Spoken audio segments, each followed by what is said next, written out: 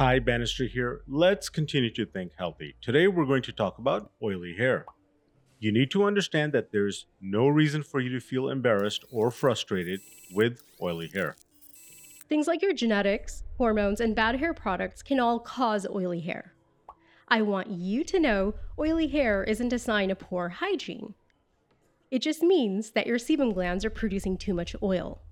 Is there a simple way to fix this problem? Shampoos have been shown to be very effective in managing oily hair, but these aren't your regular old shampoos. The ingredient that you need to have in them is called salicylic acid. This active ingredient is going to help your oil glands work normally. If that doesn't work in about 3 to 4 weeks, it may be time to go talk to your healthcare team. I've got a worksheet that you can fill out and take to your doctor.